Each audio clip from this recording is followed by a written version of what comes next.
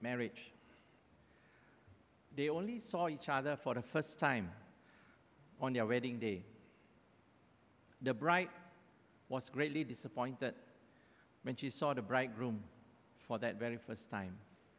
And the bridegroom could feel it. That night, the first night in the bedroom, he told her that she need not accept him. He will take his belongings and sleep in another room. But before making sure that she was comfortable. The husband continued this daily for the next few months until one day the wife gave in. She decided to give the marriage a chance, and the marriage turned out well. He won her over by the sheer force of his character and courtesy. Friends, what is the point in this true story? It is about expectations. You, my expectations in a relationship, in a family, in a marriage, in church.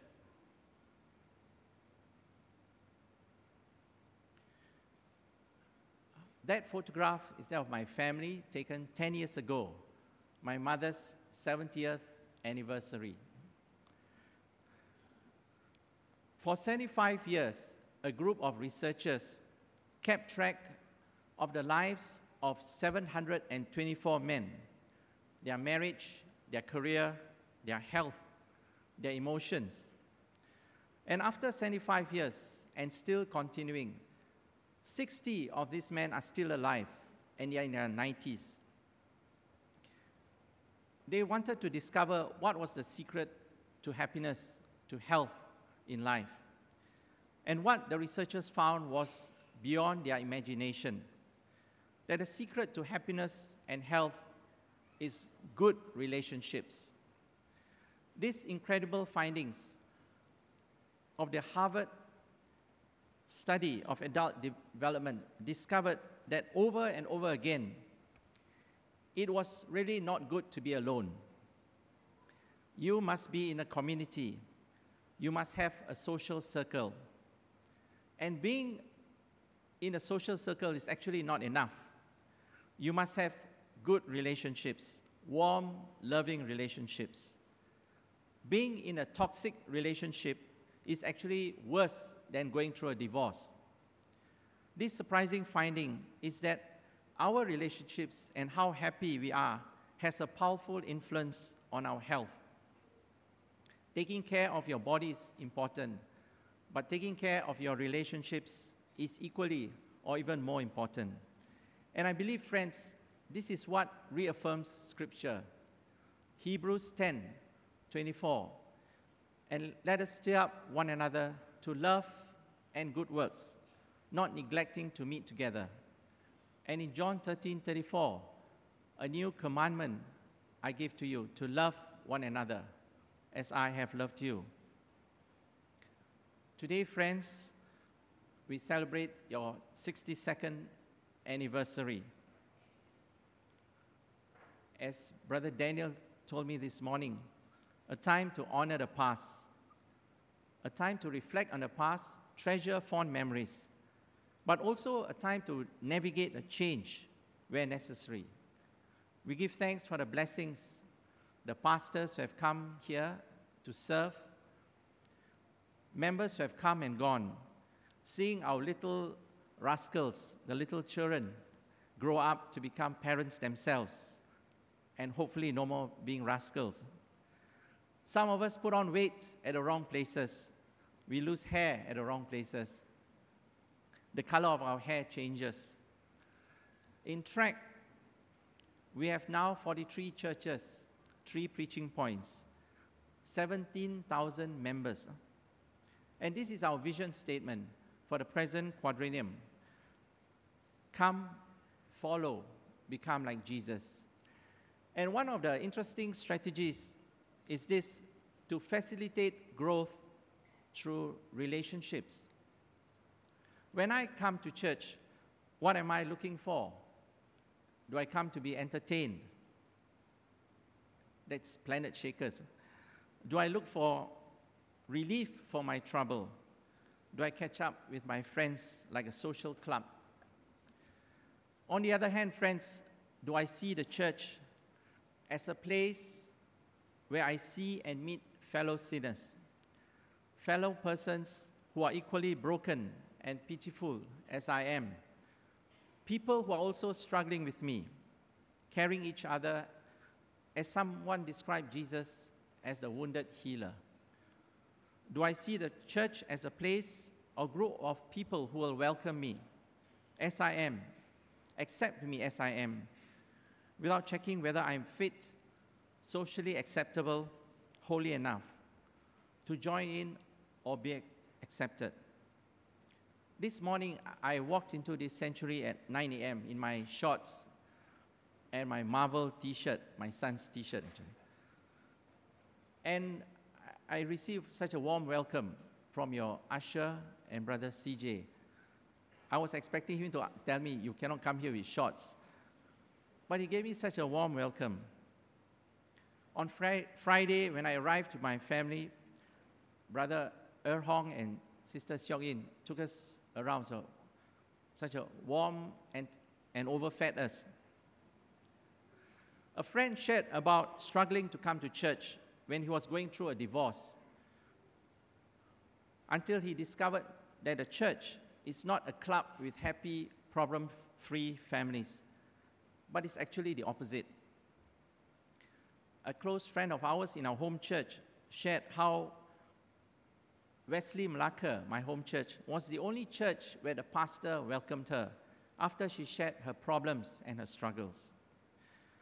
The funny thing about our faith is it is not a purely intellectual faith. It can only be lived in a community. What I mean is this: if I stop coming to church or stop communicating with fellow Christians, it is I who suffer. And I believe this morning's children's sermon illustrates this point.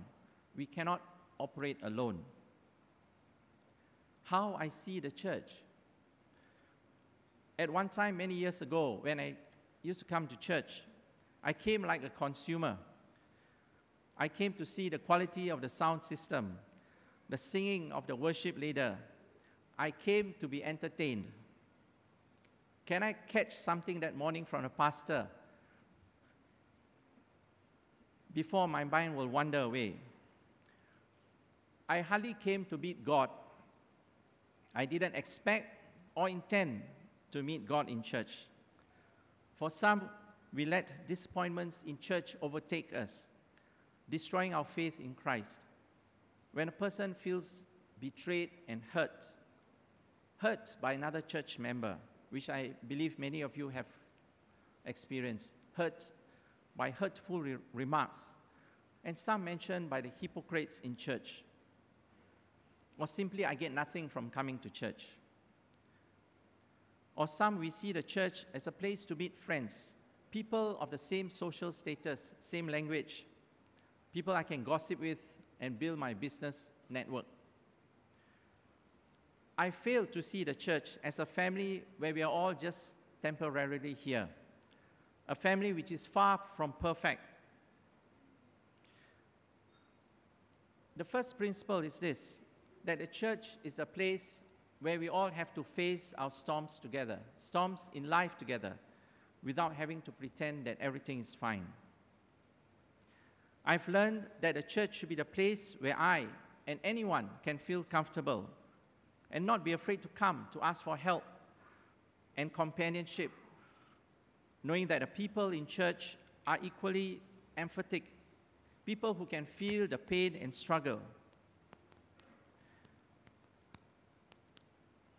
Members in my church used to ask me for legal advice, and I realized the personal struggles they were going through, that not everything was going well, until my own family experienced a crisis. And I was greatly humbled when some members of my church, whom I hardly spoke to, came privately to share and journey with us. Alcoholics Anonymous, how it all started. There was a businessman who was struggling to give up drinking, So he succeeded for 6 months until one day he had to go to another city to settle a business deal. The deal didn't turn out well. So that night he was actually very depressed, and he was so tempted to turn back to alcohol, until the idea crossed his mind to contact another alcoholic, a doctor friend. And that's how they started AA. The key point in this support group is this: to find another person struggling with you. AA has 12 steps based on Christian principles. The first is this: admitting we are powerless to overcome our alcoholic addiction. So similar in our faith, we acknowledge that we are all sinners. The second is this: only God can help us. Similarly, in our faith, we recognize the redemptive power of Christ. And third, surrender ourselves to God. AA actually tells those who don't believe in God that they must surrender themselves to a higher authority. This made me reflect when I'm down, where I face a hopeless situation, like an alcoholic or a drug addict. I must acknowledge the problem, ask God for help, and surrender ourselves. I've learned this, what we should be looking for in church. So when we step into the sanctuary this morning, we start singing and praying. God is the audience. We are not the audience. And I learned that we must change from within. One writer, Walter Wing, says this: to worship is to remember who owns the house. What matters most is what takes place within our hearts. And I realized simply that how should I correctly see the church as a place that I have the right relationships. Psalms 51:17 captures this well. What God is interested in is our heart, a heart of submission, repentance, brokenness. Friends, the church is our family with all its imperfections. With this, we learn to set our hearts on living in church, practicing authenticity, mutuality, and sympathy. Dr. Tim Kimmel, a speaker at a recent D6 conference, warned of the falling dangers in church. He called them poison, racun, poison. The first is the poison of comparison. Comparison can be either envy or embarrassment. Comparing ourselves, like why is his wife looks younger every year? Why is her husband so obedient, unlike mine? Or embarrassment. I feel so embarrassed to come to church because I just lost my job. Then we have the poison of being judgmental, the habit of condemning others. We always classify others as hypocrites, call themselves Christians, never smile at me in church. My pastor always shake hands with those who drive in big car. No, not true. That's a joke. Sorry. Okay. My home church, I always laugh when the ushers tell me, some of our members call themselves Christians, always double park, don't know how to park, irritate the ushers. Every Sunday, same nonsense.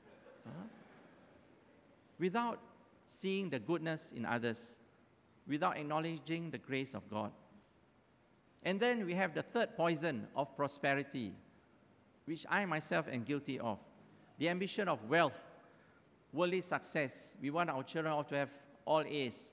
We rush to send them tuition, cannot even be 5 minutes late, whereas we come for church service half an hour late. And a youth pastor in my church shared this interesting. He asked the young people, do you see Christians in Malaysia being persecuted? And this Form 4, 60-year-old boy said, Pastor, you don't see Christians in Malaysia being persecuted because we ourselves are no different from the non-Christians. And that was a really eye-opening statement. Our beloved Bishop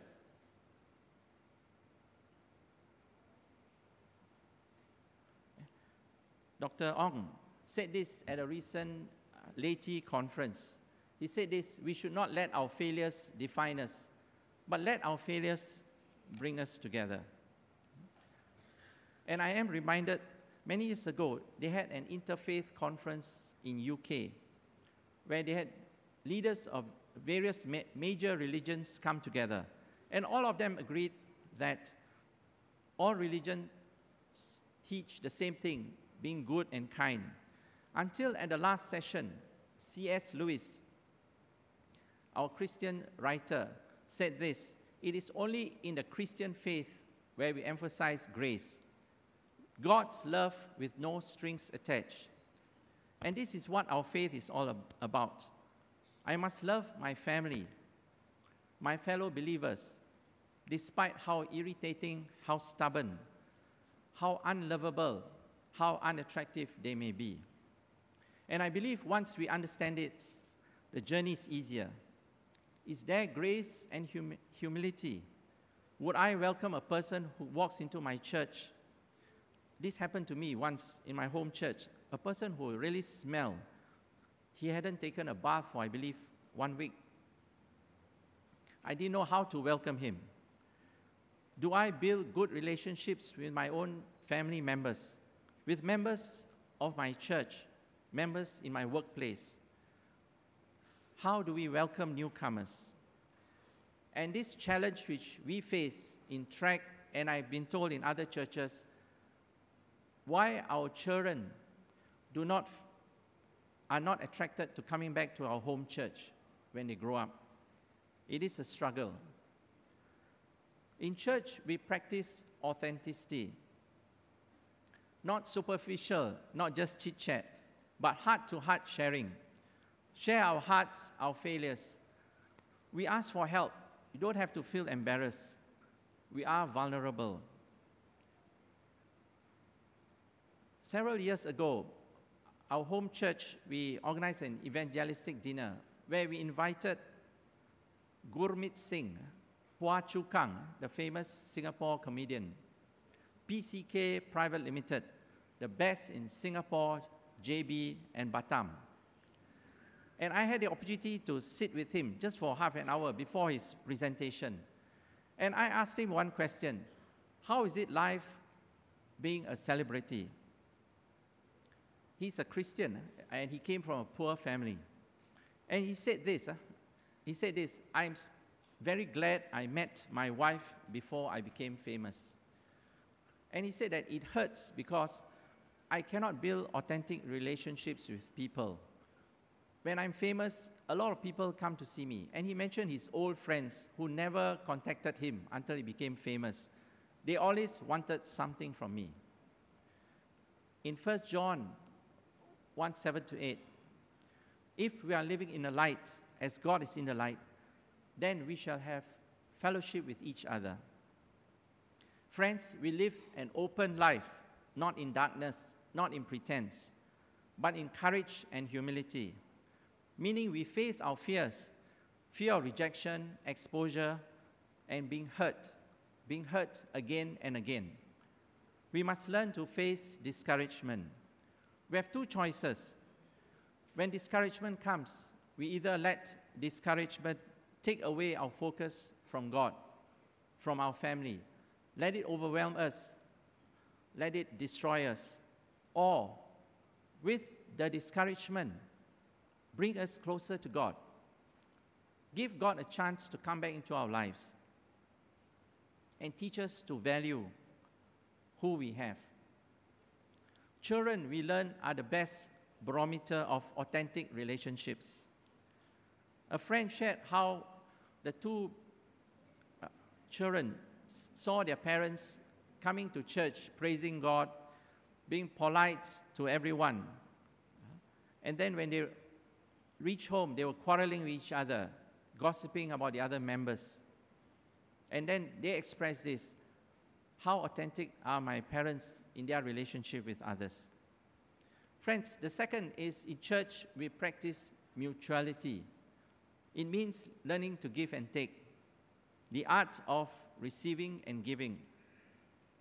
We learn to share responsibilities. We learn to help each other. For me, my own journey, when I started my work, I was so career-focused. I was just a Sunday Christian until a crisis came into my life. And then I started coming back to serve in church. And my whole perspective to life changed. I learned to treasure what is more important, my family, my walk with God, rather than wealth which just goes away in time. And I realized that we are all here temporarily. When I saw a friend of mine died in the prime of his career, that actually opened my eyes again. The key verse this morning is this: how God designed our bodies as a model for understanding life together as a church. We depend on each other. The parts we mention, the parts we don't. The parts we see, and the parts we don't. And God put each one of us here for a reason. We have all specific roles to play. And I'm reminded that the New Testament commands us more than 50 times to do to one another. Third, in church we experience sympathy. Sympathy is not just giving advice, quick cosmetic help. It's not just feeling sorry for that person. Sympathy is sharing the pain with the person, journeying with the person with genuine love and concern. I believe many of you have said these words. I understand what you're going through, my dear sister, my precious brother. What you feel is neither strange nor crazy. And sympathy meets two fundamental human needs: the need to be understood and the need to have your feelings validated. I believe when each of us understands and affirms the other's feelings and pain, we build relationships. Brother Daniel shared with me last night on your Alpha program, and a very interesting point was this, where you get helpers for the next Alpha coming from those who have not yet accepted Christ. And that is the beauty of it. You draw people because of relationships. They need not have accepted the Lord, but they have been drawn by the relationships they build. In sympathy, friends, we help to walk with a person in time of grief, pain, struggles. We give the person encouragement, a shoulder to cry on, and we facilitate the process of receiving and healing. We give the person hope. But please beware that sympathy becomes difficult when we want to fix things quickly without taking time. And I believe many of you have experienced everything takes time. Or we ourselves are caught in our own self-pity. Some persons have told me that I have enough problems on my own. I don't have any more energy to walk with so-and-so. She has got all her other friends. Let her find another shoulder to cry on. In Galatians 6:2, share each other's problems, troubles and problems. Friends, so we share the burden together, we share the sorrows together, and we journey together. The family is the foundation of the church. The funny thing about families is this: you cannot choose your family members. You get in by just being born into that family. We are thrown in together by force, not by choice. We have different characters, different bad habits, but the same family, same surname, same way of walking. But the church goes one step further. We voluntarily choose to come together because we are followers of Christ. Again, we are thrown in together. Different characters, different bad habits, but followers of the same faith. So in both situations, we journey together. Like a family, as in the church, failure does not cancel membership.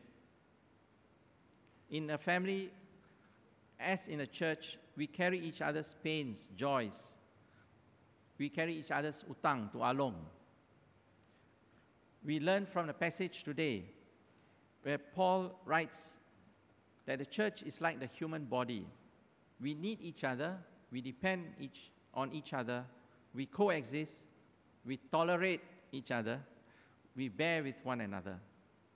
But we remain and journey together. The board of laity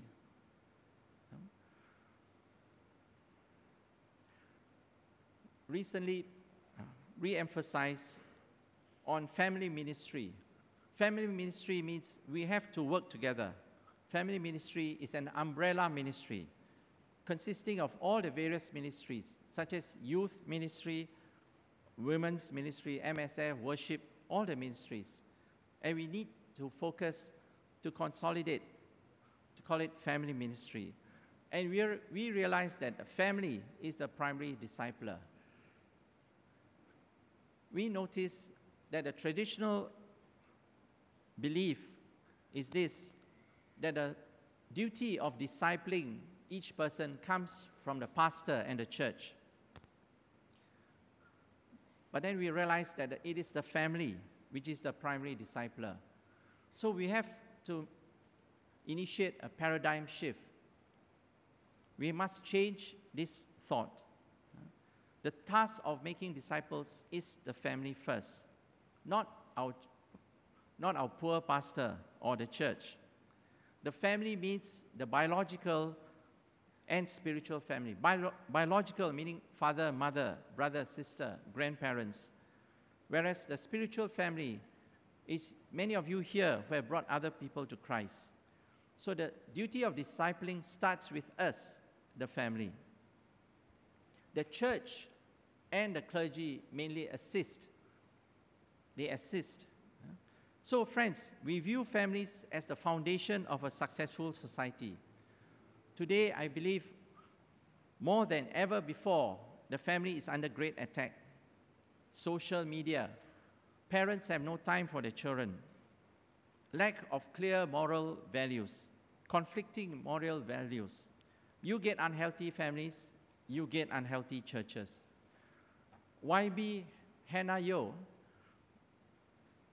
Deputy Minister of Family Affairs, Children, Women and Family Affairs, at our GC Laity Convention, noted this, based on official government statistics, that more than 60% of divorce in Malaysia, the reason is finance, money. And the main culprit for child abuse in Malaysia is the child's own mother. So why? This clearly indicates that the couple were never prepared for marriage, financially prepared, emotionally prepared. And it is the poor mother ultimately which carries the brunt of taking care of that child. And interestingly, YB Hannah said this, if we don't educate our children and families, Satan will educate them. But many of us here have said, what do you expect us to do? How do you expect us to disciple our children? My children are all grown up. I'm in fact a grandparent. We believe it is not too late. Dr. Yi, one of our district lay leaders from Seremban Methodist Church, he shared this inspiring story. There are a couple of grandparents in his home church who nurtured and discipled their two little grandsons until such a time when the two little grandsons' parents were so inspired that they came back to church. So it is not too late, even if our children are grown up. Pray with them. And I believe Bishop Ong also told me that we must repent for not doing enough. Not doing enough in spending time discipling our children, our members, our good friends here in church. But we must continue, and I believe we can do. The church offers hope for today's family. A Chinese Hokkien pastor, a friend of mine in Malacca, shared about how he started a WhatsApp message for his children who are working out of Malacca. Every day he will share just a short verse and a short message. and started spreading. His members picked it up and sent it to their own family members. Friends, the church offers hope for today's family by educating family members of the role they play in their homes and communities. We equip